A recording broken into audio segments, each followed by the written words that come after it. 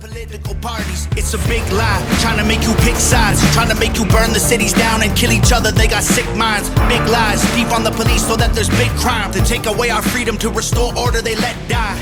Play with people, turn men into women, make the counterculture mainstream to mix up the system, change the pronouns. If gender is a spectrum, so is privilege. I know poor white folks and blacks. Nothing is what it seems.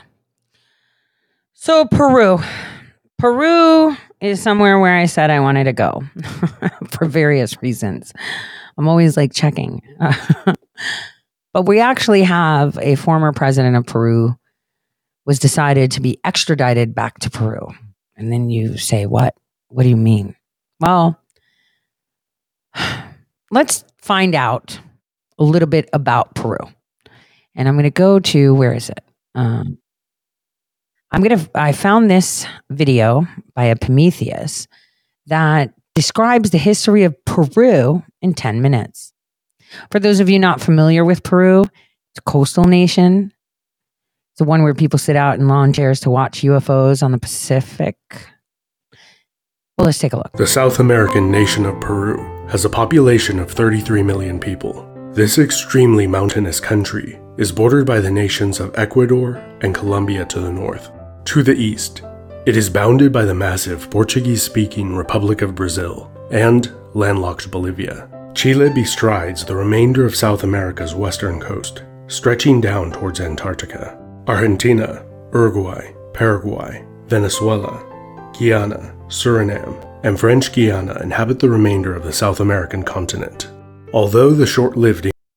I'm so sorry. I had to pause for a second. Why? I wanted to go back a frame and I wanted you to look at the nation of Peru. Now, when you see it as a little strip, a long strip, you have to wonder, that must be one hell of a fucking bitch to defend, right? Your border is your whole nation. I just wanted to point that out. Let that simmer just as you watch. Just remember that this nation is all border and islands. Border. And it's got 1, 2, 3.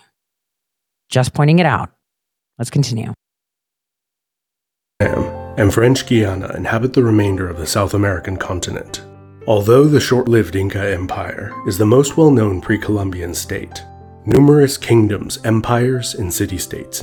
Damn it. I interrupted to tell you about freaking Chile, not Peru, the long border, because that's going to play a role for the Peru thing. And I was constantly saying Peru because Peru is going to be playing a role with Chile very, very soon that has a border that is a bitch.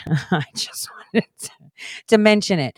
I'm very disheartened with what's going to happen in Peru soon. Inhabited the land stretching far back into the region's prehistory, which provided a strong cultural socio-political foundation for the later Inca.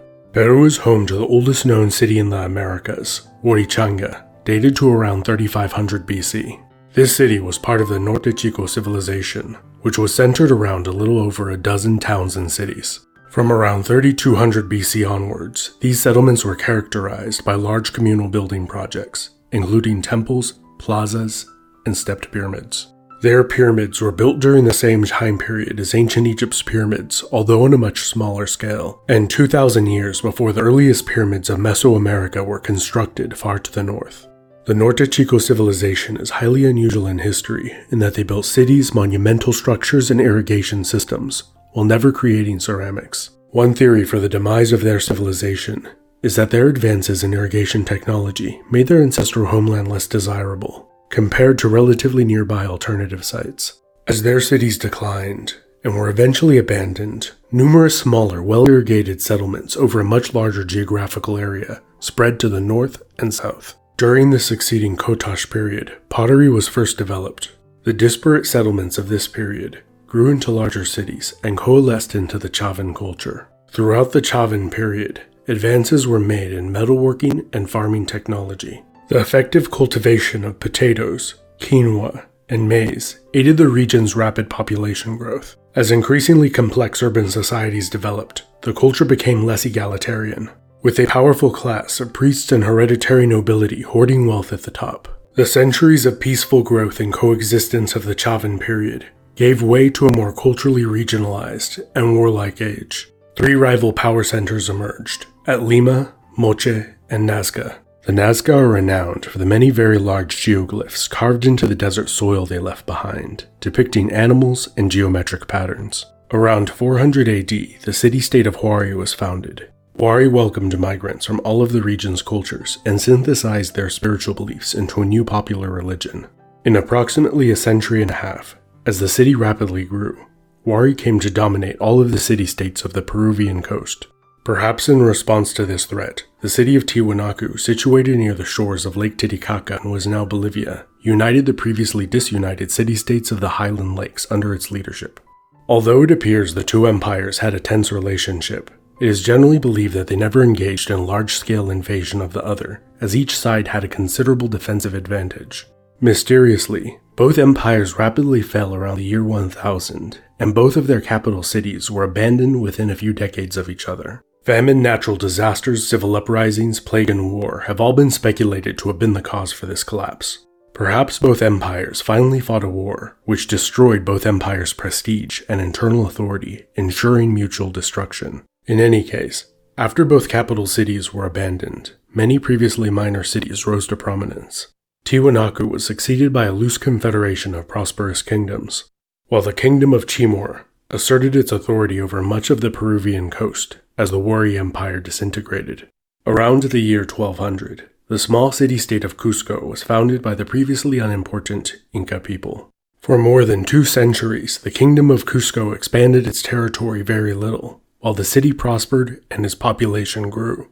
Cusco periodically raided its neighbors, and in return, the city was under frequent attack from the neighboring Chanca and Huanca peoples. In 1438, the Chanca invaded Cusco with overwhelming force. The Inca king Viracocha fled the city while his son Panchacuti defended it and defeated the enemy.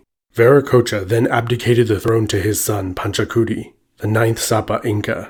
He embarked on several campaigns of conquest, transforming the kingdom into an empire. His successors Tupac and Huayna Capac enjoyed long reigns and greatly expanded the empire. The empire was at its height, and was likely inhabited by over 10 million people and growing. Massive building programs had been completed, like Machu Picchu and an empire-wide system of roads. The empire seemed to be on the brink of a golden age, when a strange disease swept through the land. The speed of its transmission was likely aided by the Inca's efficient road system. 3 years earlier, the Spanish conquistador Hernán Cortés had completed the conquest of the Aztec Empire. He not only brought guns, horses, and steel with his army. Unintentionally, he also brought with him a more effective weapon, a host of diseases that had never been encountered in the New World. Smallpox, measles, typhus, influenza, and diphtheria all ravaged the Inca Empire in repeating waves. The Sapa Inca, Huayna Capac and his heir, both died from the plague. His sons, Huáscar and Atahualpa, proceeded to fight a brutal 3-year-long civil war. Atahualpa was victorious, but over 100,000 of the empire's best troops perished in the fighting. Then, Francisco Pizarro González, the second cousin of Hernán Cortés, invaded with a small expeditionary band. Pizarro captured Atahualpa during a negotiation, and then tens of thousands of the Inca's malcontented vassals rallied to the Spaniards' cause, particularly the Inca's traditional enemies, the Huanca and the Chanca. After a massive ransom of gold and silver was paid for Atahualpa's release, Pizarro had him executed. In 1537, Cusco was taken after a 10-month siege. It took 35 more years, 40 in total, to complete the conquest of the Inca Empire. It is estimated that as much as 95% of the Inca Empire's population died within 50 years of the height of its power. Although many were slain by war and its horrible side effects, most died from disease. In 1542, the Viceroyalty of Peru had been established, with a capital on the coast at Lima. Under the Spanish Empire, the Viceroyalty of Peru expanded to cover most of the South American continent, before being broken up into smaller viceroyalties. Throughout the Spanish Empire, Peru played a vital role in its finances, particularly one mountain, Potosi. For over a century, more than 60% of the silver mined in the world came from Cerro Potosi, sitting at over 15,000 feet above sea level. Potosi, a city of the same name, became one of the most wealthy and populous cities in the world. It was one of the fastest growing cities in history after silver was discovered there, growing from a few hundred to over 200,000 people in the span of a few decades. Later, as silver production slowed, the city declined. During the 18th century, two major rebellions occurred where the indigenous Quechua and Aymara people fought to establish independent territory. Both were brutally put down. In 1826, Peru gained its independence from Spain after a 15-year war, which was part of the larger Spanish-American Wars of Independence. Peru and Bolivia joined together to form a short-lived state, which was dissolved after an unsuccessful war with Chile.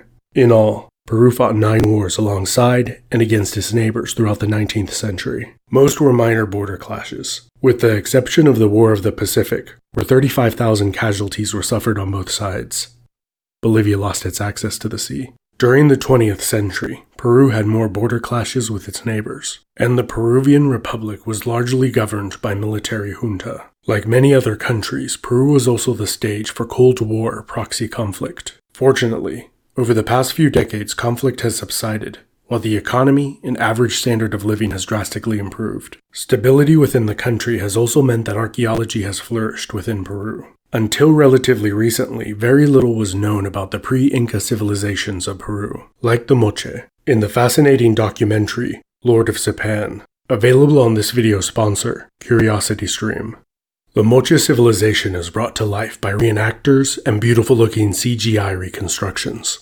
The Lord of Sipan has been called the King Tut of the Americas, as his tomb has shed light on a little-known age. Really don't like it when ads sneak in on me and I don't have the time. You know, speaking of South America, I've always said that I wanted to move and retire to Argentina. And, you know, I've always said that I just want to feed the penguins at the tip, having coffee and watching. But in fact, it was that time that I was in Bolivia, and then we traveled down through Bolivia to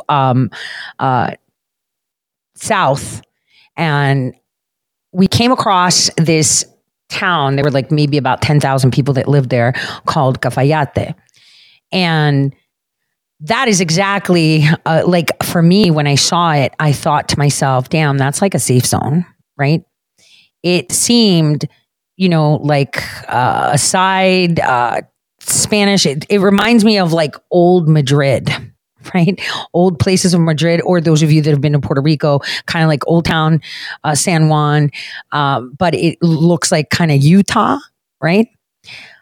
But it just felt safe. And I can't elaborate on that anymore. That would be like, because then you're in proximity to Bolivia and Brazil in a sense, and Chile in a sense. So it's like a specific location. Now, having said that, we are looking at Peru because of this extradition. And I want you guys just to be familiar with Peru, because when things come down, I mean, the people that are living in places like La Paz, Bolivia, you know, should be concerned. And the reason I say it, because the hot spot will be Tacna, Peru, which is, you know, already undergoing water something. And what we're seeing with the Ohio River will happen. There's going to be a huge refugee flux, not anytime very soon, but it's coming soon, because we have a new outbreak in Peru as well, with thousands, right, of water creatures like sea lions literally dying in Peru from, get this, an avian flu. And they are calling it one of the biggest outbreaks that can be occurring at the moment, that they're also saying is happening. It's showing that there is a transmissibility now in humans. And that would make sense, because we have been vaccinating the human population with avian host cells. So I want us to just continue learning about Peru. This one's called Flag Day. I've showed this channel before. They've got some really great information for those of you that like to learn. And this is what is important to learn, right? We need to learn. It's quite interesting, because then when the events happen, you'll understand. A lot of you are going about your days and we're talking about uprisings here, uprisings there. We think we're woke and we're waking up. Oh man, we're the biggest sleepers. Peru has been having a ton of protests in the past months, right? There are protests around the world because the revolution is not being televised. And people aren't looking to see, and again, I don't expect everyone, to want to. I mean, we like to have that, calming effect on our brain, like, we talked about the other day. We want the cognitive biases. We want that ease in our brain. So we try to stay away. This is why we choose blue pills, right? And by not knowing our surroundings, you're going to be like, well, how is Peru going to affect me? Well, we've talked about Uruguay, and that'll come later. Because I've already told you we're going to war in 2025. Now, you could take that to the bank or not. You're going to start seeing all the movements, all the deployments. People are on readiness in March. It's happening. There is no, that is actually happening. Now, when things are going to happen anyway, what you do is you try to protect yourself. Now, the war will not affect us directly, considering that the cities will start to be taking domination. I'll stop. I don't want to rant. Let's go. Fan Friday, hope you like the Peru episode. As you know, this is the part where we talk about the small little mistakes we made or things that didn't quite make it into the video. For one, we had a few small spelling mistakes. And also, the national animal of Peru is actually not the llama. It's the vicuña? Yeah, I was shocked when I found that out. Peru, everybody knows the llama. Like, what the? Also, there are a bunch of cool little fun facts that we didn't put in the video. For example, in Cusco's cathedral, they have a painting of the Last Supper in which Jesus and his disciples are eating cuy. Keeping it with the Peru theme.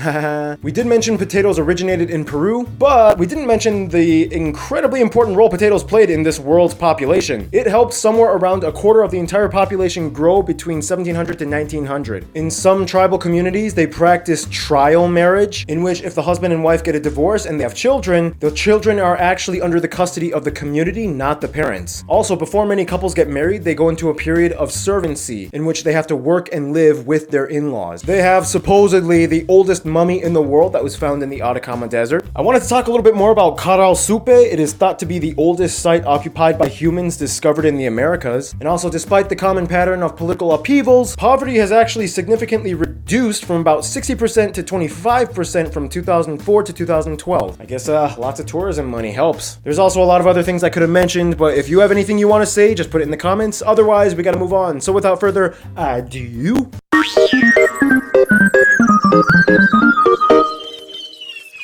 Peru, it was so fun researching this country because we all kind of know about the generic info, like Machu Picchu and ceviche and stuff. So it was kind of a challenge to find the lesser known obscure facts like Capacola, or the fact that about 10 to 20% of the population may have East Asian roots. In any case, they have a flag, and we gotta talk about it. The flag is a vertical tri-band of two colors, red on the sides, white in the middle. Often you may see the flag defaced with a coat of arms, but we'll talk about the coat of arms later in a bit. The white in the middle stands for purity and peace, and the red stands for...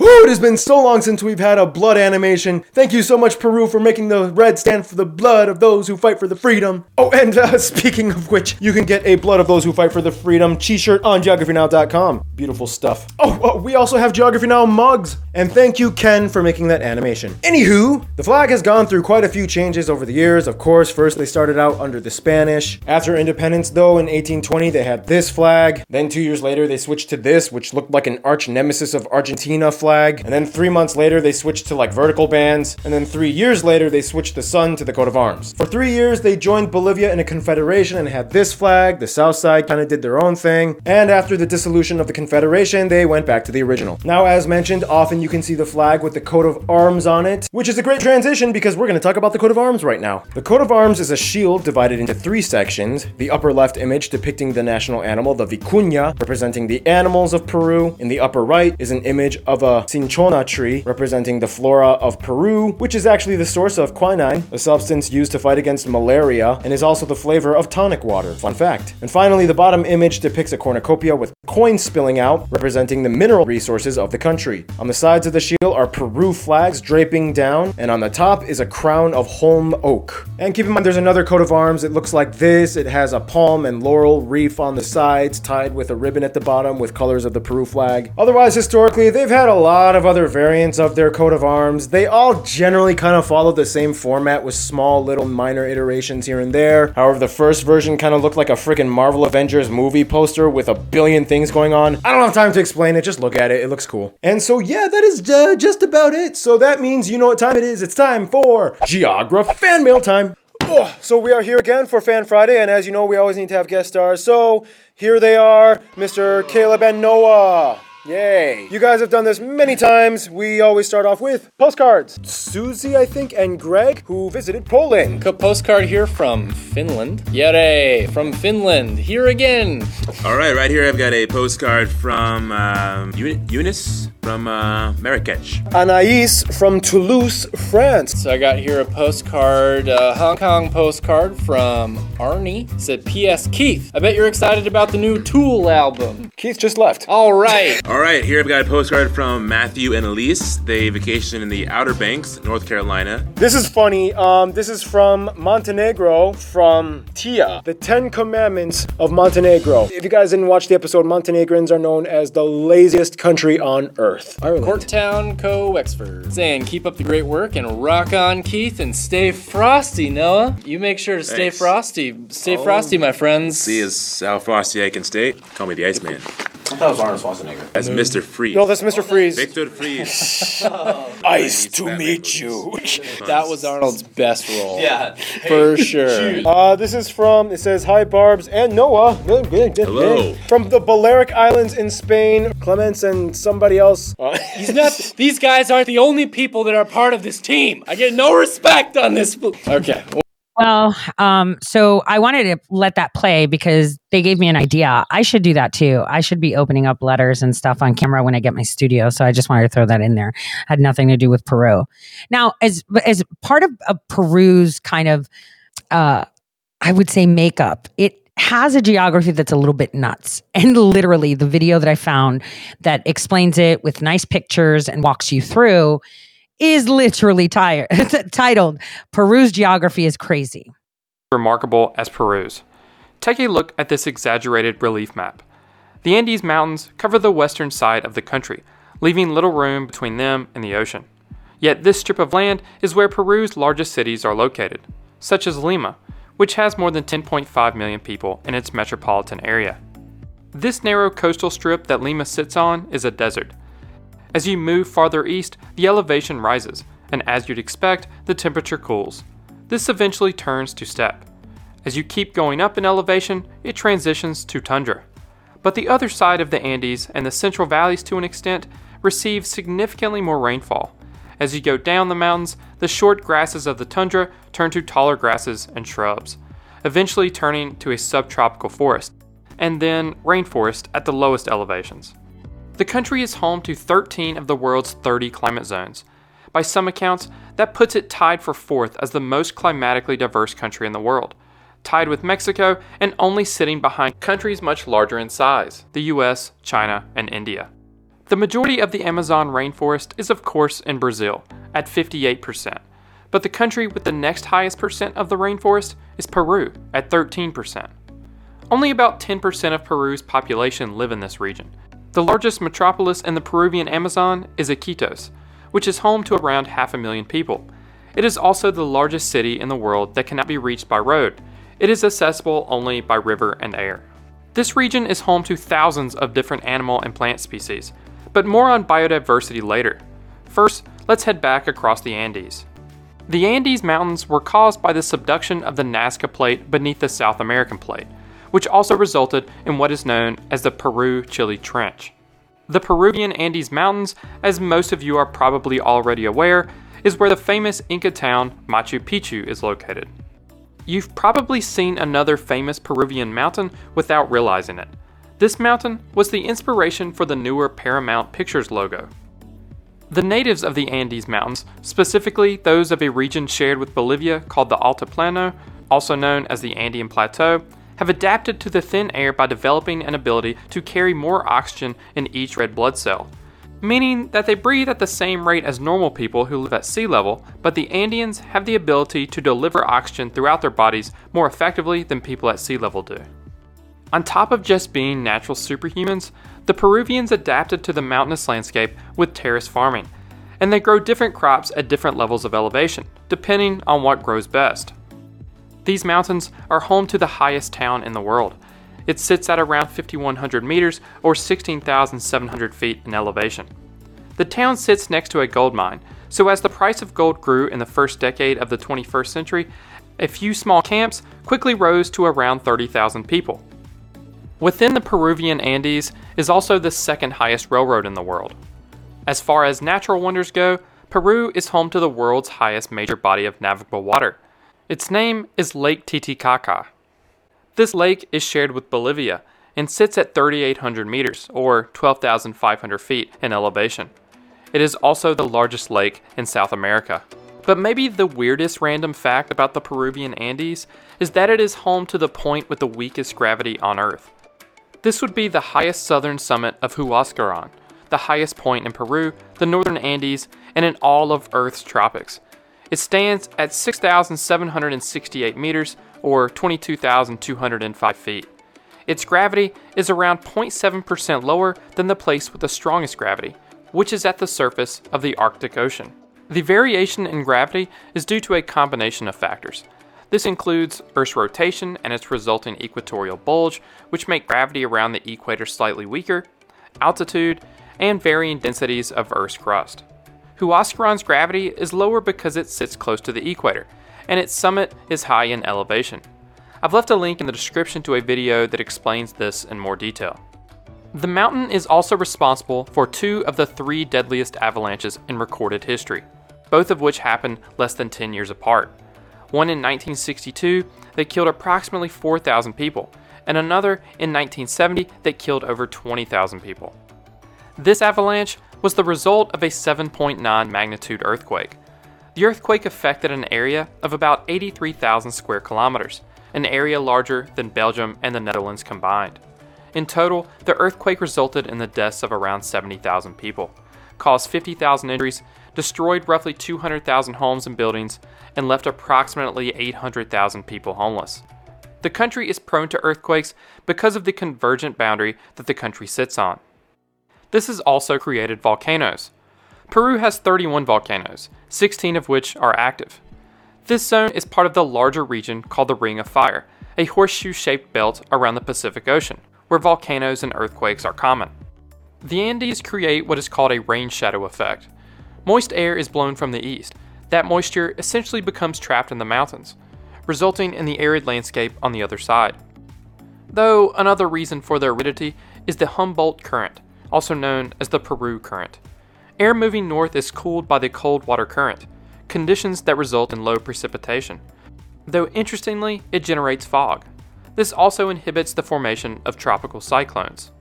It makes little difference, but what parts of the arid coast belong to what desert are different depending on who you ask. Some say the entire Peruvian desert is the Sechura, while others say that it meets the Atacama within its borders. The lowest point in Peru, and all of the southern tropics for that matter, is located within the desert. The lowest point is 34 meters or 112 feet below sea level. The Peruvian desert is also home to the famous Nazca Lines. Because of its isolation and the dry, windless, stable climate of the plateau within the desert where the lines are located, they have mostly been preserved naturally. This climatic diversity of Peru has of course resulted in diversity of plant and animal life. Peru is the 5th most biodiverse country in the world. The only countries with more native plant and animal species are Brazil, Indonesia, Colombia, and China, 2 of which are significantly larger countries. Peru is home to 18.1% of all bird species on Earth. The only country with more is Colombia at 18.3%. There are more than 17,000 species of butterflies in the world, and Peru holds the largest number of them, with more than 4,000 species. With over 700 different varieties of fish and 400 varieties of shellfish, the waters off Peru's coast is a highly diverse ecosystem on its own. It's also one of the most successful commercial fisheries in the world. This is largely due to the previously mentioned Humboldt Current. The current causes a welling up of marine and plant life on which the fish feed. But every 3 to 7 years, the weather event El Niño negatively impacts fish abundance and distribution. El Niño is a band of warm ocean water that disrupts the flow of the Humboldt Current, destroying the feed for fish. Peru has a lot of other interesting features relating to its physical geography. Here are a few not already mentioned. A river that reaches near boiling, Rainbow Mountain, a stone forest, a canyon that is nearly twice the depth of the Grand Canyon, the second highest sand dune, the world's largest left-hand wave, the 5th tallest waterfall in the world, another waterfall that's somewhere between the 3rd and 16th tallest depending on who you ask and how it's measured, and the farthest source of the Amazon River. What other interesting geography facts about Peru did I miss? Let me know in the comments below. The cool facts are gravity is different in Peru, their blood is different, and their former president that was president between 2000 and 2006, until, the Bush transition, Obama transition, State Department came in, right? He was terrified. He was trying to keep things close, like family, because that's what you do. Right? When you take office and you know that there's some nefarious shit about your country, he actually led, this big thing, like a big protest back in the early 2000s. I didn't work the South American desk at the time, but because I was in South America in around 2002, I would listen to conversations. Usually people are like, I don't want to know, because if you know, then people can question you. I would always listen, but I'd pretend I'm not listening. How does that make, you get what I'm saying? I'd be busy and I always had earpieces in. People always thought that I was listening to music because I'd bob my head every now and then to make it believable, but it was actually an amplifying device so that I can listen to everything. I do that. So anyway,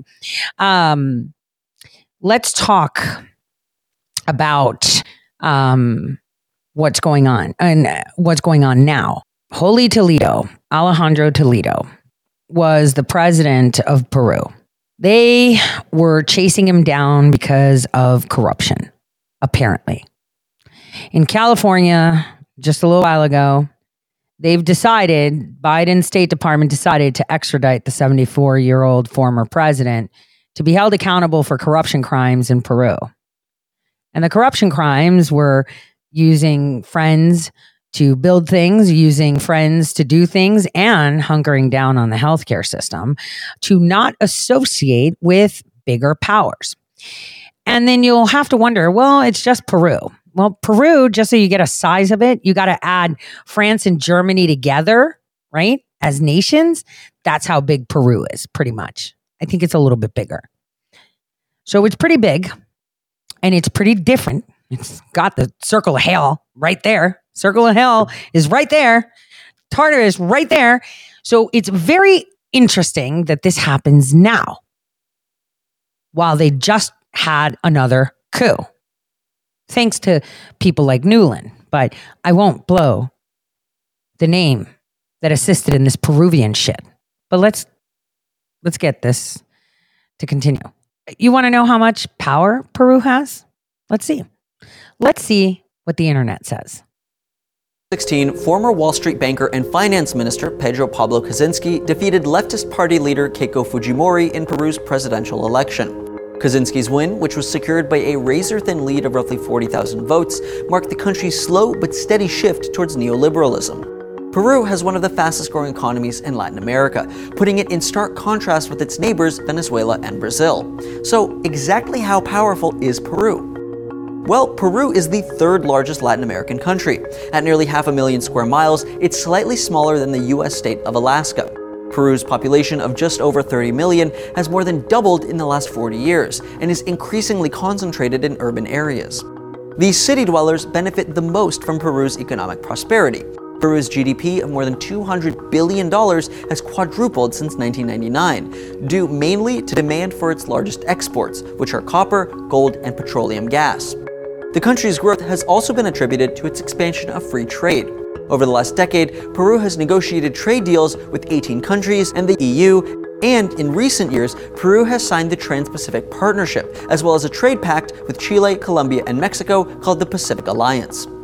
Peru's increasingly pro-business government has been credited for the country's increasing wealth and plummeting poverty rate. However, much of Peru's large rural and indigenous population still suffer from endemic poverty, and the state's been criticized for promoting policies that solidify the country's income inequality. What's more, Peru's rapid growth has slowed in recent years due to a global slump in commodity prices. Nonetheless, the country has avoided the steep recession affecting its resource-rich neighbors, Venezuela and Brazil. When it comes to military power, Peru is only getting stronger. With nearly 400,000 defense personnel and a more than $2.5 billion annual budget, the country ranks 40th worldwide in terms of military strength. Peru abolished the draft in 1998, only to reinstate it in 2013. The country's economic prosperity led to better opportunities for its citizens, which had caused a decline in military recruits. Additionally, though it's a completely separate organization, Peru's roughly 120,000-person police force is often compared to the army. This is because for decades, Peruvian police have been trained to combat terrorism and have acquired a number of army-like characteristics and capabilities. So, militarily and economically, Peru is on solid ground. But the country is not without problems. Peru is one of the world's largest producers of cocaine and struggles with rampant crime and corruption. Like most of Latin America, Peru is grappling with plunging commodity prices and, as a result, an economic slowdown. But its new president has promised to address many of these issues, even floating a plan to incorporate the informal economy into the taxation system. Should he succeed, we could soon see an incredibly powerful Peru. Peru's neighbor, Brazil, is a dominating force in Latin America. But how does it compare to the rest of the world? Find out in this video. Brazil also operates large-scale military operations to protect the Amazon rainforest, which includes jungle defense forces on the ground and an extensive surveillance network to ensure its security. Thanks for watching Secret. Dios mío, eso es muy frustrante. Dios nos ayude. Como decía, Perú es muy interesante. Poderoso o no. Protestas y golpes de Estado. Like, when does it stop? Well, let me continue. Because this is the actual precursor to what's happening. Tonight, Americans arriving home after being trapped in Machu Picchu for days as civil unrest sweeps Peru. Among them, Miami-Dade Police Sergeant Yesenia Munoz. It was just frustrating not having an answer, like not being able to move, not do anything. Around 300 foreign tourists were stranded at the base of Machu Picchu. Most, if not all, have been evacuated or moved to a major city, according to Peruvian officials who tweeted, the transfer of tourists stranded has been completed. Hey guys, walking along on the train tracks here. Some, like Miami-Dade Fire Rescue Captain Brian Vega, forced to make their way out on foot. I'm beyond elated and relieved to be back at home in the good old USA with my wonderful wife and family. The deadly unrest erupted across Peru earlier this month after the former president, Pedro Castillo, was impeached and arrested. His supporters took to the streets, clashing with police forces in violent protests that have left highways blocked, train services suspended, and tourists trapped. We just really want to get back to our families. More than 50 people have died. None appear to be foreigners. U.S. officials now urging Americans to reconsider travel to Peru, as those now returning are grateful to have gotten out. I'm happy that he's home before Christmas. Priscilla Thompson, NBC News, Miami. So, we had deadly unrest, Americans escaping Peru, and it got a footnote. Well, there's more, right? There's definitely more. I actually looked this up and I found one where it talks about the president, being ousted. And they call it disturbios mortales. Really, that's all, right? It's just that. They're just protesters. It's the State Department, the Newlands of the world, right, that assist in this. These are death rattles. And the damn Peruvians are just following suit. Conspiracy after being ousted by Congress. Castillo had earlier tried to dissolve parliament and install an emergency government hours before he was to face an impeachment vote. Now, Peru's former vice president, Dina Boluarte, has been sworn in as president. She's the first woman to lead the country. Tear gas and turmoil in Lima after a day packed with political drama. It began early in the morning with Pedro Castillo's announcement that he was dissolving Parliament ahead of its third attempt to impeach him since he took office in 2021.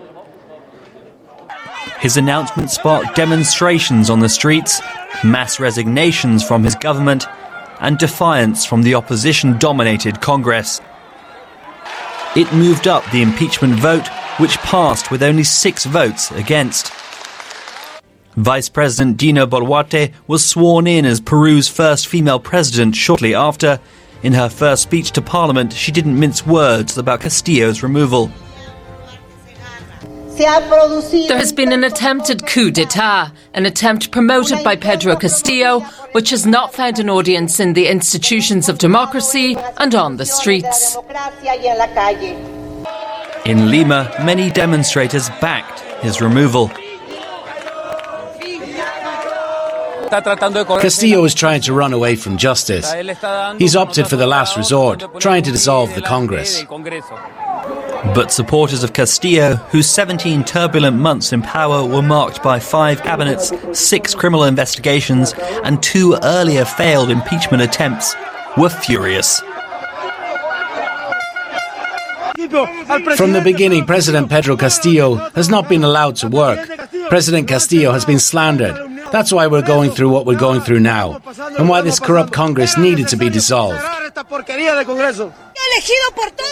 He was elected by all the Peruvian people, not just Lima. The people are the whole country, the whole of Peru, and they have to learn to respect the will of the people. Castillo, who left the presidential palace after being removed from office, has been arrested and charged with rebellion and conspiracy. If convicted, he could face years in prison. DW's Latin America correspondent Nicole Rees spoke to us earlier about the latest political twists and turns in Peru. It was one last attempt to cling to power, but instead ex-president Pedro Castillo has managed to put himself in a much worse situation, committing political suicide and allowing Congress to go after what they have been wanting for months now, basically replacing him. Pedro Castillo's presidency has been marred with the accusation of corruption, which is also why he had lost so many votes and so much confidence among his own people. Now that he is not president anymore, he has also lost the immunity that he once enjoyed and will sooner or later have to face trial in connection to these accusations. In the meantime, Peruvians have to face another political crisis, and most of them, a majority, would like to see fresh elections in order to be able to decide what is best for the country and where Peru is heading. Castillo, right? What do you say? Me di cuenta de que estaba hablando español. Olvido qué idioma se supone que debo hablar cuando estoy inmerso en documentos de otro idioma.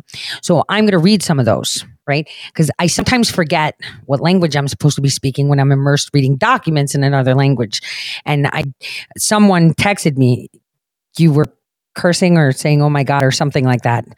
I didn't even realize it. It's because I've been reading this document while I'm listening and watching to the clip you're saying that I'm playing so that I can demonstrate to you what our country has been doing. So there was a filing in California, in San Francisco, of all places, right?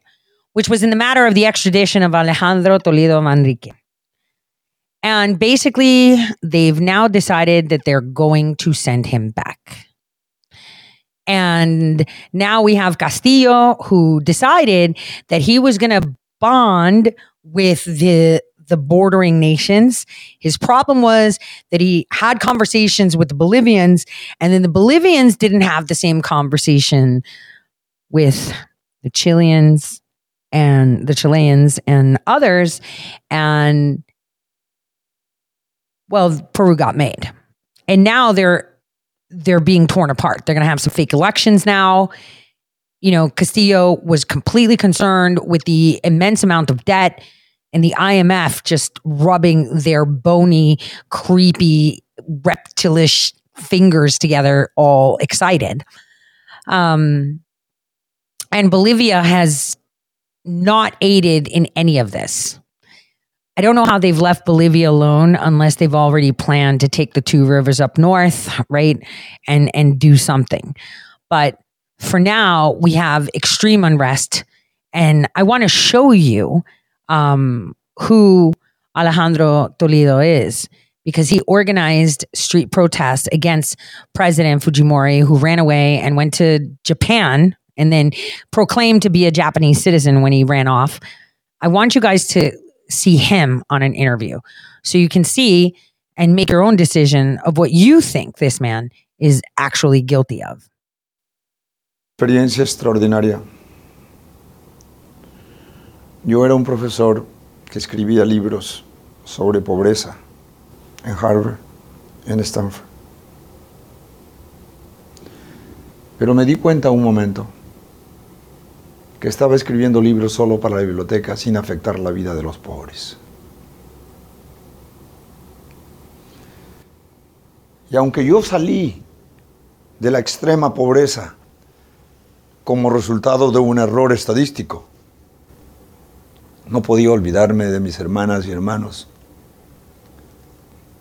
que se han quedado todavía en el hueco oscuro de la pobreza o la pobreza extrema. Decidí entrar a la política sin nunca haber participado en mi vida y sin tener un partido. Decidí con 5 alumnos míos iniciar un partido Perú Posible en 95, en el 2000. Pero en el 2000 me tocó no ser candidato.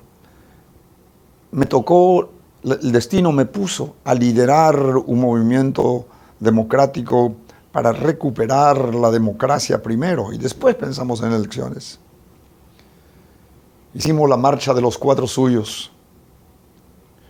Participé en el año 2000, abril del año 2000, y gané las elecciones. Tuve 49% y Fujimori tenía 41%.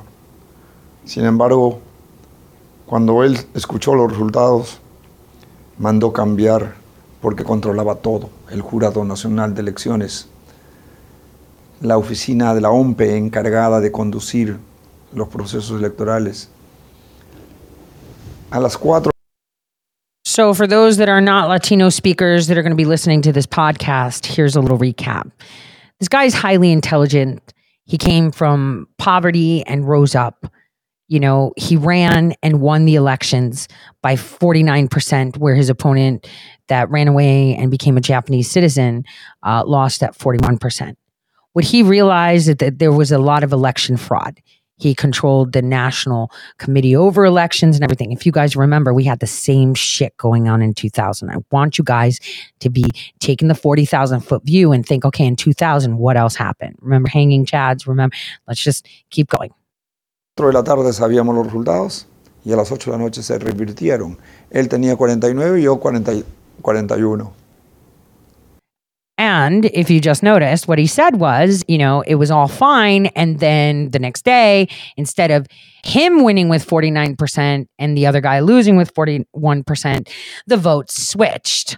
And the loser that ran away to Japan won by 41 and he won by 49%, right? So the loser got the 49 and apparently he lost.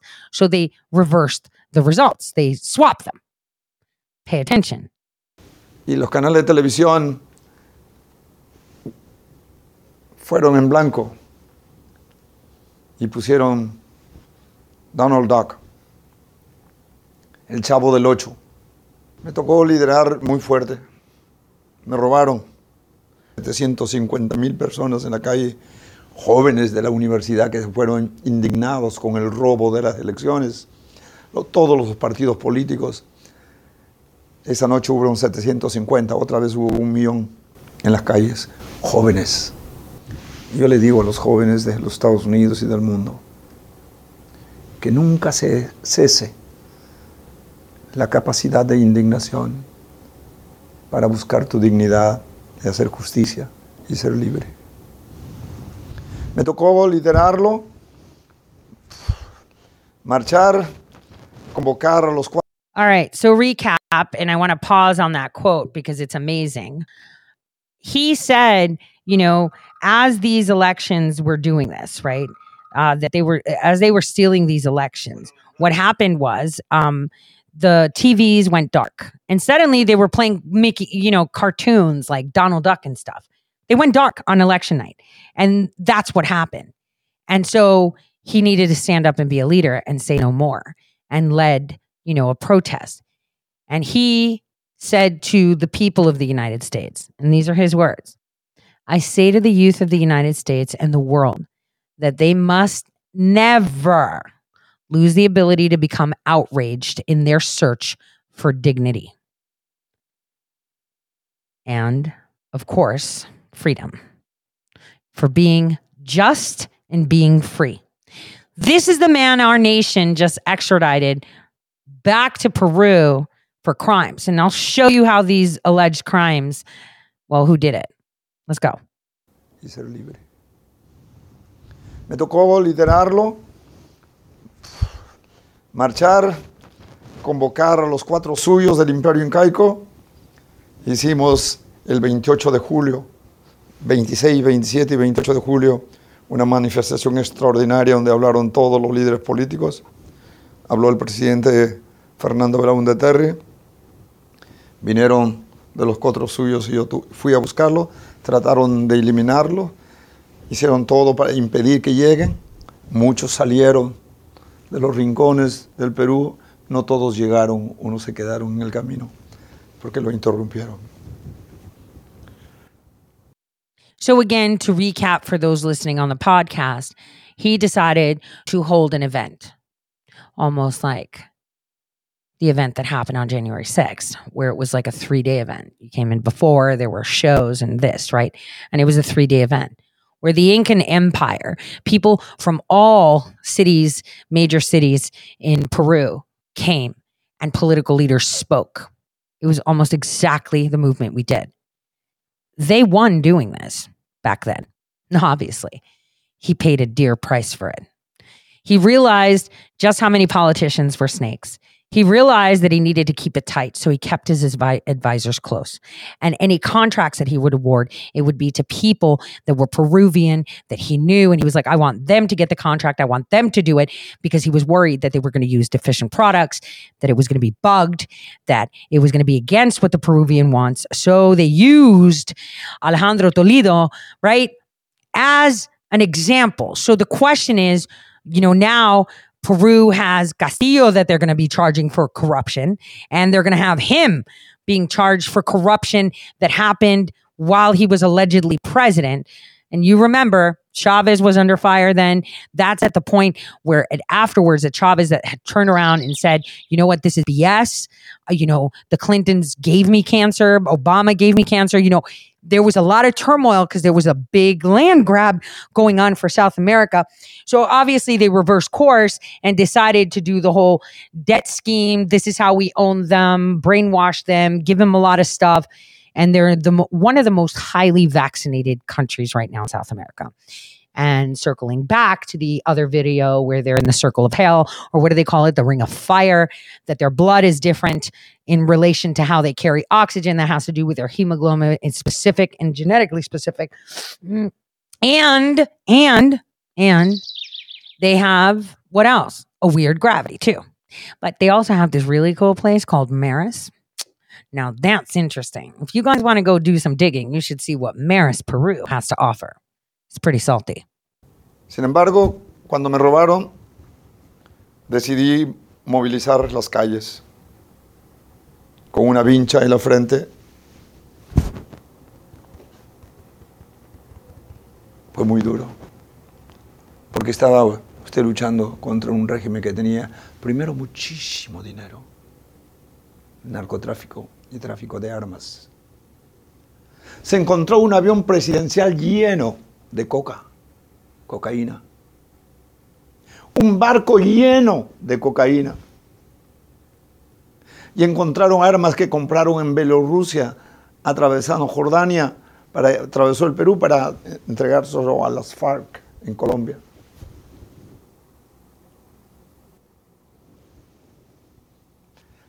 Y tenían controlado todo. El Poder Judicial, el Congreso, Jurado Nacional de Elecciones, la OMPE encargada de llevar adelante las elecciones, las Fuerzas Armadas, la Iglesia. Tenía todo. Esto fue David contra Goliat. Y solo con la fortaleza de las piernas que nunca se doblegaron, logramos recuperar.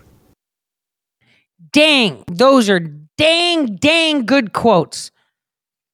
And now at the age of 74, the Biden administration has decided to send him back. And he says, after seeing all this corruption, that they owned everything. And only with the strength of legs that never bow were we able to recover democracy. Logramos recuperar la democracia. 19 amenazas de muerte, bombas lacrimógenas, hemos tragado gases lacrimógenas. Pero hemos ganado. Tumbamos un gobierno dictatorial corrupto.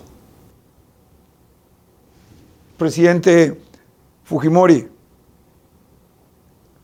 aprovecha una reunión de la... So they overthrew the government. And Fujimori was at an APEC meeting in Brunei.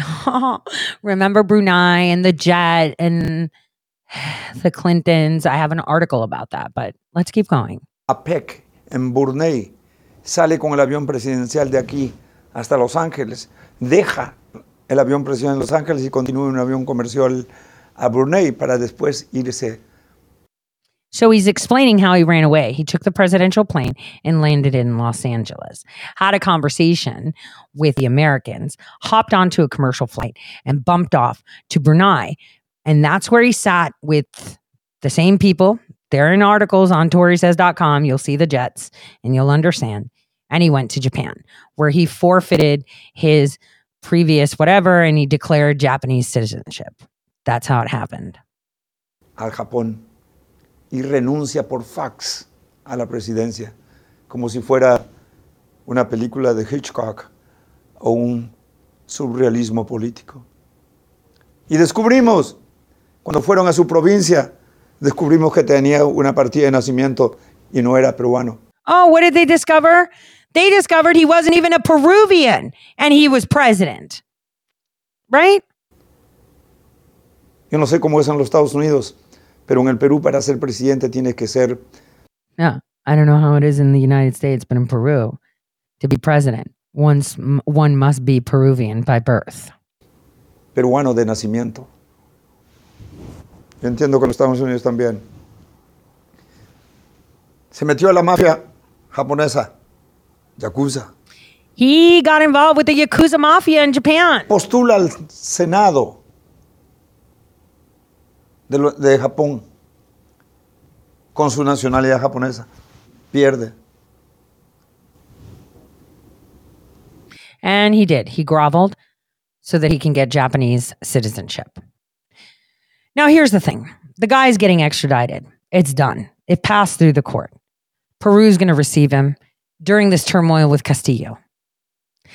There are options that the Peruvians can do, and I hope that this gets dubbed to be aired in that... I want to remember. I have to remember. It's by Arica.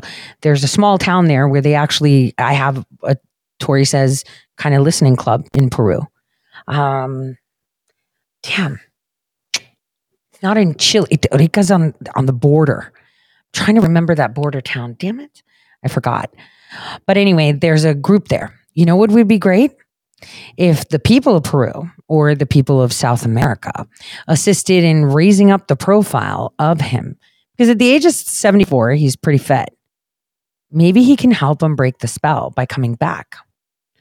Because he was trying to, so get this, they say that he was money laundering because he was trying to get money into some foundation that was going to be a lot. And he requested to put all this money in there because what he wanted to do was build up Peru separately from what people were there. But the thing is, he had Ghislaine Weinstein with him. That was his big mistake because he was an asset. And so he monitored everything so they can find something. And they tried to get him nailed as the person that, you know, what was it? That laundered all this money, but it was other people. Because if you pay attention to it, Odebrecht that had it was like 20 million US dollars. They gave money to Trailbridge, Morhav, and then that went down to other companies and other companies and other companies. And, you know, they're talking about how the money was going into this guy's bank account in the United States and another one, another personal account. But here's the fun part. Fernenberg in the United States had money. And with that money that he received as a kickback, which was $1.8 million, they were purchasing an office at Torre Omega, which was close to $1 million. There was a payment of a mortgage on a house that they had, which was $217,000, and a payment of a mortgage plus interest on a Punta Sal house, which was $277,000. So based on that, but those payments that were given out, Trailbridge, you know, and all these other things, they wanted to catch him on corruption. He was trying to organize an army to come back, post his removal from being president. And this is why he was removed. Hold on. Here we go. Let me show you an interview with him and George Bush. Maybe you'll understand it better here.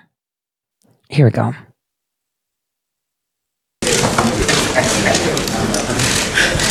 I've grown to admire President Toledo for his strength of character, his clear vision, his willingness to make difficult decisions, even sometimes when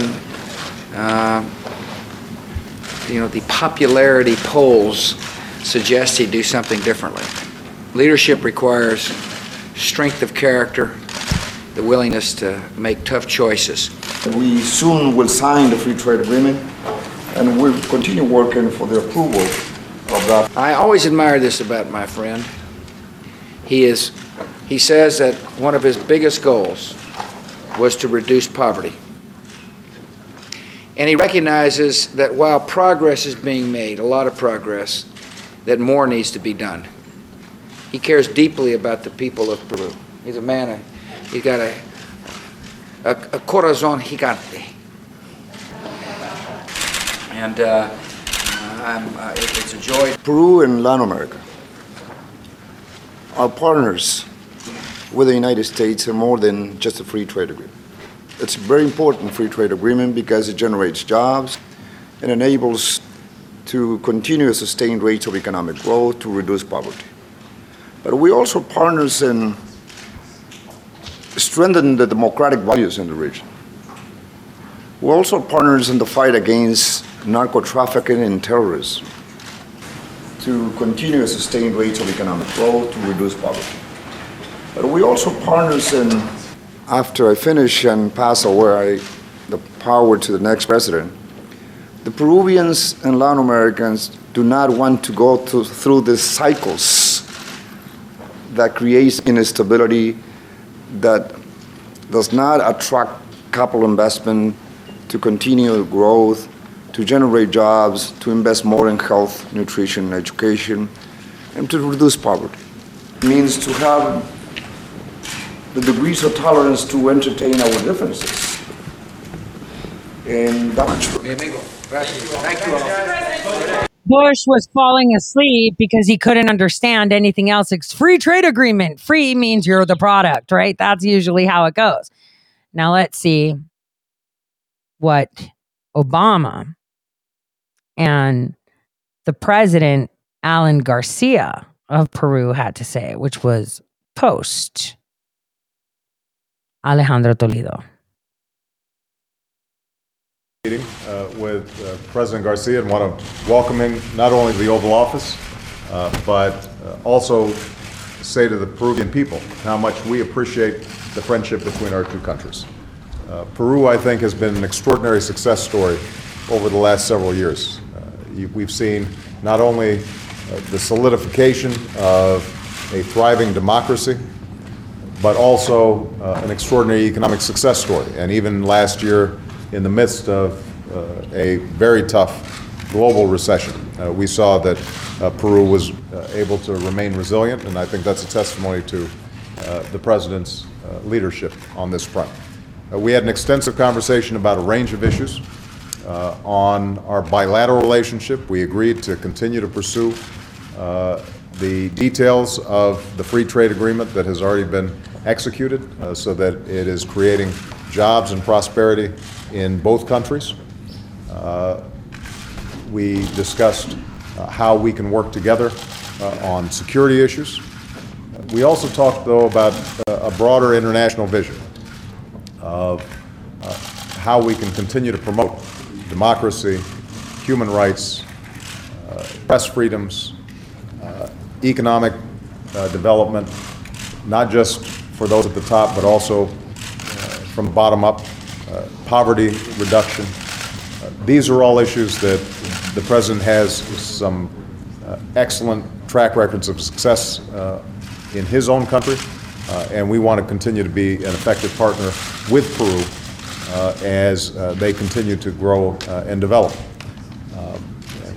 Finally, we discussed some important international geopolitical issues.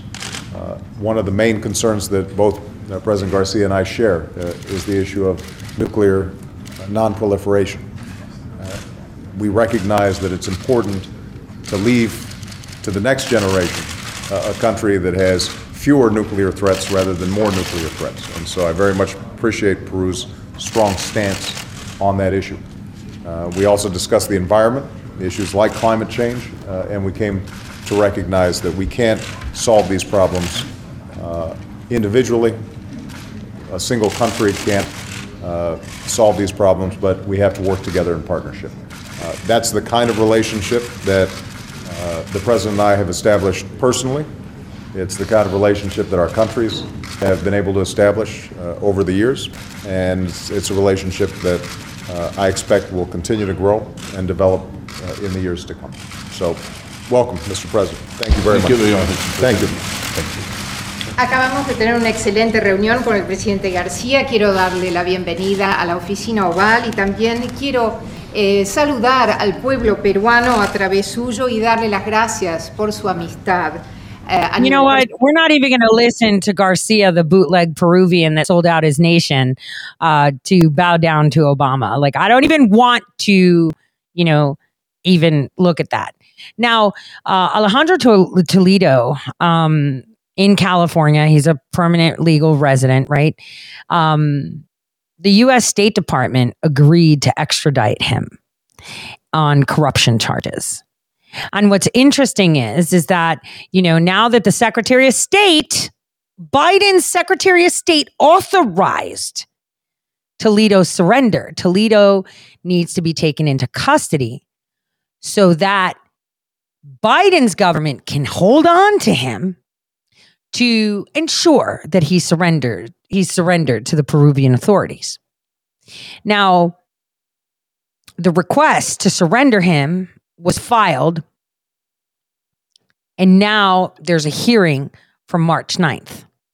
I want you guys to pay attention. So why would this loser playing Secretary of State put it like this? Now, if you read the news media, they'll tell you he has a PhD from Stanford University, was Peru's president for 6 years, and he was detained in California in 2019, where he was living anyway, right?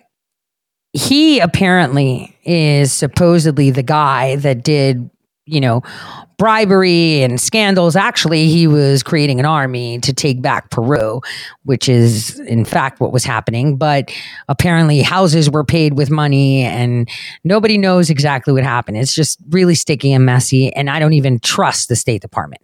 That was all their fix. They had Weinstein right there, but I'm just going to, he's living in Menlo Park. He's been under house arrest, I think from 2020, right? When he posted bond. And, they've said that he is a house risk, that he can't be under house arrest anymore because he's a flight risk. So he's been under house arrest since 2020. It's now 2023. And the State Department is saying, well, he could be a flight risk, so we need to lock him up to make sure that we get him extradited. We're going to get it done. Now, an Israeli-Peruvian businessman, Maimon, who was very close to Toledo and his, co-workers, was very key in the case. And he's the one that said that Toledo was the one doing all the bribes. And he acknowledged that he was paying bribes in Brazil and several nations across America in what they called a car wash, lavajato. And that put a lot of politicians behind bars. Now, it kind of sounds like the shit that Obama was getting done. And this Israeli Peruvian businessman, Maimon, did this. So these are very important facts, right? Because you're going to see Peru literally being shook. And they are already shook because they have a coup. And now, for some reason, they want this 74-year-old guy in jail, even though he's been hanging out at his house under house arrest. They've taken his passport, so he's not going anywhere, but he's apparently a flight risk. So now the State Department has filed requesting that they take him in and detain him. And that's happening on March 9th, which is the day after March 8th, which all of you should be watching all these fucking women marches that are going to be happening. Remember, Roe versus Wade was overturned. This is the first International Women's Day, and it happens to be my birthday, and these people want to do some stuff. I mean, we even have the Krassensteins all excited like they're getting uteruses. So it's really important. The timing and why they're sending him now. For me, if I was pro-Peru and I was, say, working in Peru, or if I was a patriot in Peru, I would be drumming up the fact that the Americans are mistreating Toledo. And, Toledo needs to come back because we need to fix this because they're getting some fixed elections right now. But you know what? They're going to be so shook up, they're not even going to be paying attention. And that's what sucks.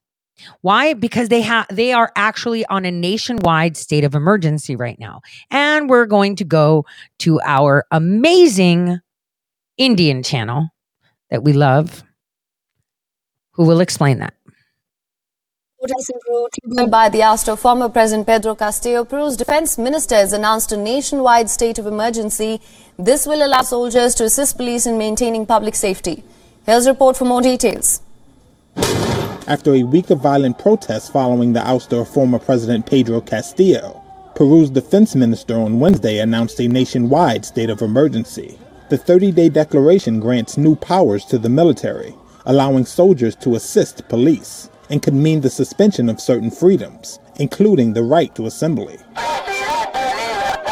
The mass demonstrations erupted after Castillo was impeached on December 7th and arrested after illegally trying to dissolve the Andean nation's Congress.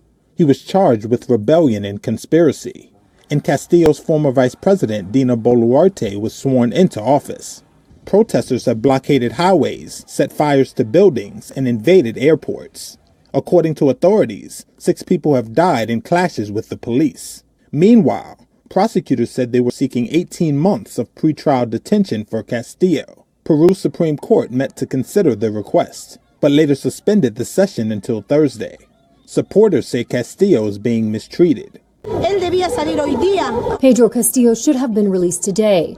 Today marks the 7th day of his preliminary detention. He should have been released at 1:30 p.m., but yesterday at midnight the prosecutor asked for 18 months of preliminary prison for Castillo. Right now, the president has no lawyers. We need international help, please. Boluarte, speaking to reporters from the presidential palace, called for peace and said, quote, "We can't have dialogue if there's violence between us," adding that elections could be moved forward to December 2023 from April 2024, a date she had pledged earlier. The vote is currently slated for 2026, when Castillo's term would have ended. Castillo has gained support from fellow regional leftist leaders, including Mexican President Andrés Manuel López Obrador, who criticized his removal as undemocratic. And that's because it's coming to a town near you. Of course, that chick, and if you look into her, you'll see why I say that chick, is saying, oh, we'll move it to 2023, because if you remember correctly, when I was reading off and paraphrasing, so that way I don't, out my sources, they already said that there's going to be elections in Taiwan in 2024, elections in the U.S. in 2024. We will be distracted with our elections. Taiwan will be having theirs. And once the elections are done, there is war. So obviously she's going to have the elections happen before 2024. Are you paying attention? This is the problem. So the question that we should be asking ourselves is, now they've got a bird flu. Okay, I found the clip again because I lost it. A bird flu that is killing sea lions. There is an H5N1 outbreak that is huge. And now they've arrested a president. They've locked him up. People are like, wait a minute, that's not the law. Now they're just making up new laws. We're going to hold him. His vice president is sitting there and giving orders. If you look into her, you'll see why.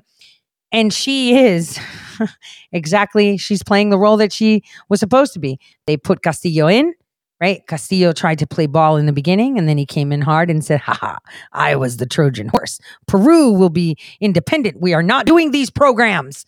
We're going to nix that program. How dare you? This. And it's like, no, that program is to hijack their environment. This is giving, easements to the United Nations. This is giving easements to the Blue Helmets. This is us agreeing that the WHO has power over our indigenous populations. I say no. And so they're like, oh my gosh, he's like totally ripping off this and he's trying to do this. So let's get him out. And he's out and he's in jail. And people are like, well, wait a minute. Now that this is happening, and this is happening. Lion was a reluctant participant in a recent nasal swab test in Peru, where more than 700 sea lions have died of bird flu, as veterinarians and health experts worked to understand an alarming outbreak of the virus that has spread to mammals. Javier Jara is a veterinarian with Peru's National Forestry and Wildlife Service. What we remember initially started with pelicans last year. Now it's affecting these marine mammals. In recent weeks, crews in protective plastic suits have collected and buried hundreds of sea lions from several beaches along Peru's central coast. According to government data, Peru recorded its first case of the virus in birds in November, and since then, 63,000 birds have died from the disease. The World Organization for Animal Health said bird flu has killed more than 200 million birds across the globe since the beginning of 2021, either from the disease or mass culling. On Monday, the incoming chief scientist at the World Health Organization said governments should invest in vaccines for all strains of bird flu that exist in the animal kingdom as an insurance policy in case of an outbreak in humans. The United States, Britain, France, and Japan have all suffered record losses of poultry from outbreaks of avian flu in the past year. The WHO said earlier this month that the recent spread to mammals needed to be monitored, but that the risk to humans remained low. Now, I would have loved to just say that this is just stuff that they're throwing to see what sticks. They're coming for them. The country is actually divided. This is one of the most impartial reports that I've seen, and it's freaking coming from Al Jazeera, believe it or not, about Peru.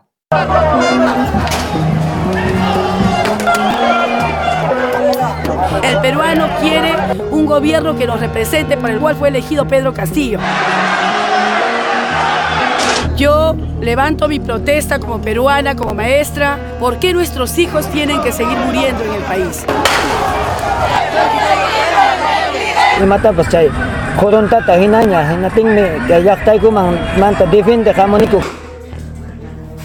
Castillo es un delincuente. Porque nunca vamos a ser un país comunista. Estos manifestantes están agrediendo a la policía y ¿qué cosa esperan? Que la policía no haga nada.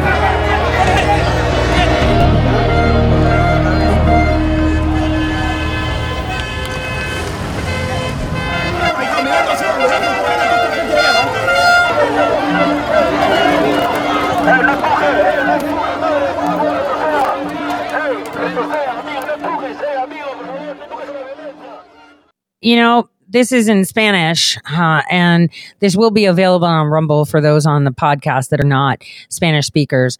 But these people, they're showing both sides. This is one of the most, I want to say indifferent, but not really, reports. It's the most, okay? So that you can get a picture of what's going on. And it gave me some like really hair-raising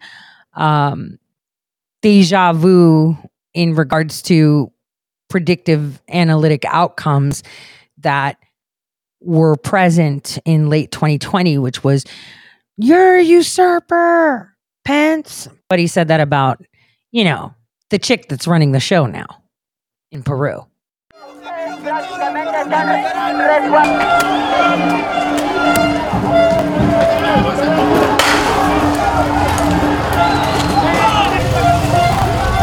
Nosotros podemos hacer uso de nuestro pleno derecho de salir a protesta cuando nuestro país prácticamente lo han sumido en un terrorismo de Estado, en un golpe de Estado. You heard that, right? She said, we are engulfed in state terrorism. They are killing people. And then you have other people, we're not going to be communists. And then another person's like, well, if you're like standing up and protesting and you're not listening to police, they can shoot you. And it's like, what the heck?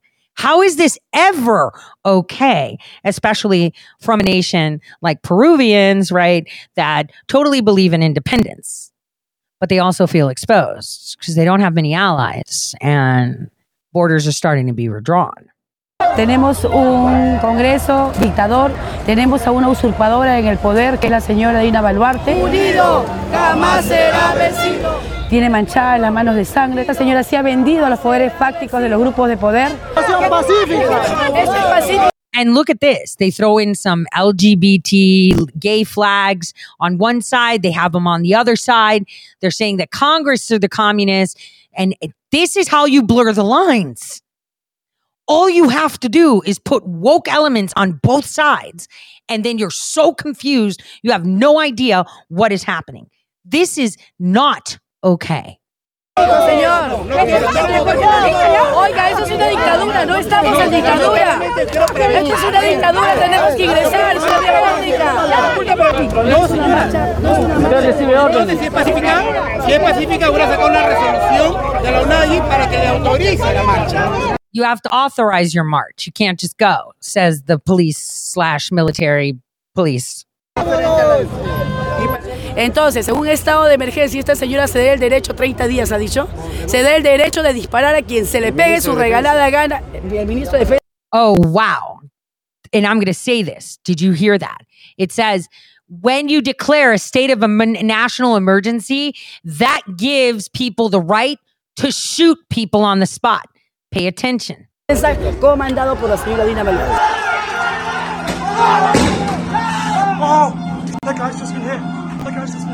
A un joven aquí en la avenida Belén, cerca de la Plaza San Martín. Literally shooting people in the street. Young people shooting in the street because they gave that declaration. It's very important to understand what state of emergency powers are given to people, especially when they're usurpers. Le han disparado al cuello, el chico está muerto. Nos disparan a quemar. Estos son marchas pacíficas del pueblo que sale a las calles en defensa de su democracia. Esto es indignación popular porque han tomado el país. No somos terroristas. Compartido, una marcha pacífica y en agradecimiento a nuestra Policía Nacional y a las Fuerzas Armadas, a las que respaldamos rotundamente. La parte dura recién empieza. Tenemos que seguir, persistir y hasta derrotar al comunismo. El temor que tenemos no solamente yo, sino toda la gente que estamos luchando contra esto, es la única seguridad que nos da el estado de emergencia es el respaldo que tenemos de la policía y la Fuerza Armada, pero que justamente está siendo violentada por estas turbas y disturbios de esta gente asusada por los comunistas. So here's the thing. The legitimate fight is not for Castillo. The legitimate fight, and this is how you confuse people, and this is how it's perfect. This is the perfect psyop. And this is why we're going to end it right here today. Hopefully the archivist will split this up into 2 podcasts. Tomorrow I'm going to have a very short one. Peru right now is split. They've got people that want to be an independent Peru, which indeed is something that they want, but they have no allies. They need to make deals because Peru, think about it. They're a big landmass with not a very big army, with very few people that are trained to be in the army. They have resources that other nations want. And in order to get protection, you must pay. It feels like it's the mobsters because that's exactly what's happening. Castillo issued policies that force vaccinated every single Peruvian. And that was the deal he made, as long as he had safety at his feet. He sacrificed people for the safety of the nation or its survival. And now that he's been removed, Dina has come in. Dina is a WEF puppet. But she knows that if they're doing it to him, they're going to do it to her. And therefore, she would rather create full disruption with the, declaration of an emergency where people get uproared, right? And now the 2 sides, one side call the commies, the conservatives and the left. So you have the right and the left. One's calling the other side a commie, right? So you're confused. But once you see teachers in the mix, you knew who was talking. It was the left, but they were saying sound things. And if you see the commie side, you had the people that were, what they say were the commie side, the conservative side, right? That they were speaking common sense, like maybe they shouldn't do this. Maybe we need to work in another way. Maybe. But the thing is, Peru doesn't have the infrastructure the United States does to conduct this. So here's how it goes. You give them more issues to deal with. A little bit of shaking, a little bit of quaking, and a 30-day, national disaster.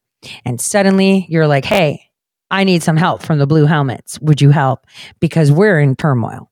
And suddenly you get a flux of refugees going down Bolivia and Chile to destabilize the area, cause issues with the water, and it's game over. And so these are just preliminary steps. And one would think, wow, they're like way ahead in the protest side. Wait till you see what's going on in other countries that you're not even paying attention to. We could look at, let's travel to Bali. Let's travel to Fiji and the Philippines, right? Why don't we go to other nations and see? Because they're way ahead of the game than we are. In the United States, we are so asleep. We actually think we know what's happening globally. Here's the one thing you have to know. God wins in the end. And like Toledo said, you've got to have very strong legs to not bend the knee. And I am really hoping that all those that are on their knees get that strength in the leg and stand up, because these people have no power over us. We in the United States are afforded an infrastructure and pathways to do this, to avoid scenarios like this. And right now we're watching within our borders disasters happening every day.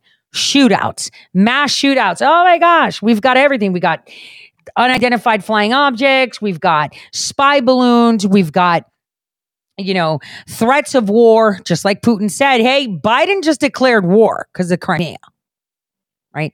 And I'm watching a lot more leftists saying, you know what? Putin's kind of right because they violated the Minsk agreement. I said it day one. Hersh brought it home, obviously, because he's a genius. Day one, what did I say?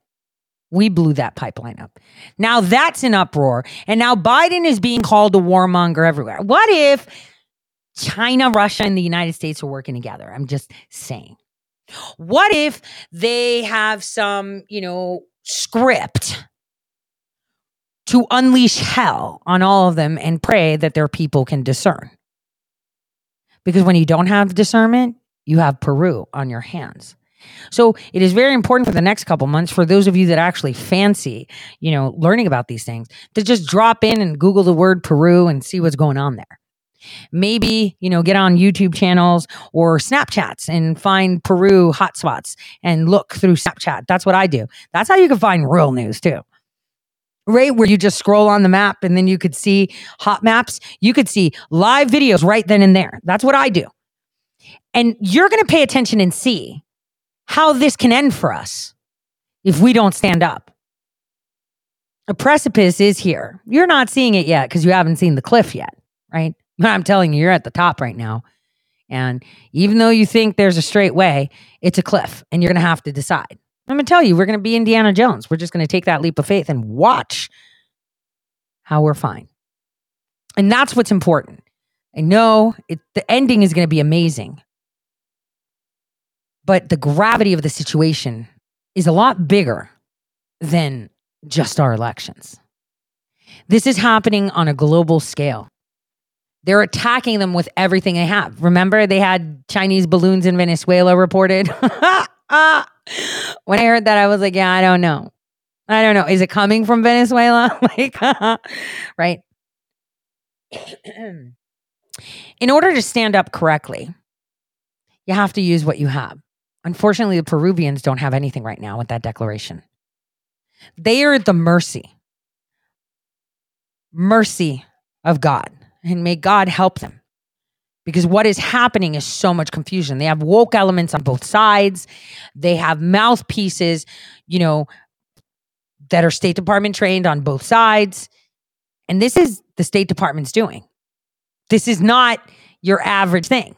So you hit them with this, you talk about corruption, you leak some stuff, you get people upset, oh, you're corrupt. And then you get a team saying, oh, you're corrupt. And then they're already upset. You mass vaccinated, you're corrupt. And then the other side's like, okay, he's corrupt, but no, he's not. Vaccinations are good. And then it's like, you're corrupt. And then it's like, no, he's not corrupt. And they're like, okay, he may not be corrupt, but this isn't the right way. And it's like, what's the right way? Well, now we're fucked because this chick declared an emergency and they don't go to jail if they shoot someone. So this is a big problem. And at that point, are they armed? And hence why the Second Amendment is so important, because it protects the First. So keep that in mind as you see, and we can listen to the song called Peru on our exit out for today. I will see you on Fiery Friday with a shorter show, because I'm going to have one on Saturday that's going to be pretty dope. Here we go. Bless.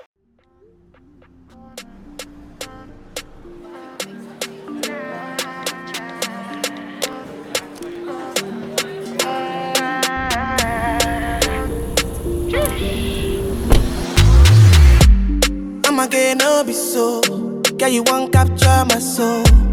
I'ma get no be so. Make you want umbo. Peru, bye. I'm loose. Even Peru done the para. Tonight in Josie, I'm in Josie. Won't go for one Josie. I'm not playing with you, I'm not joking.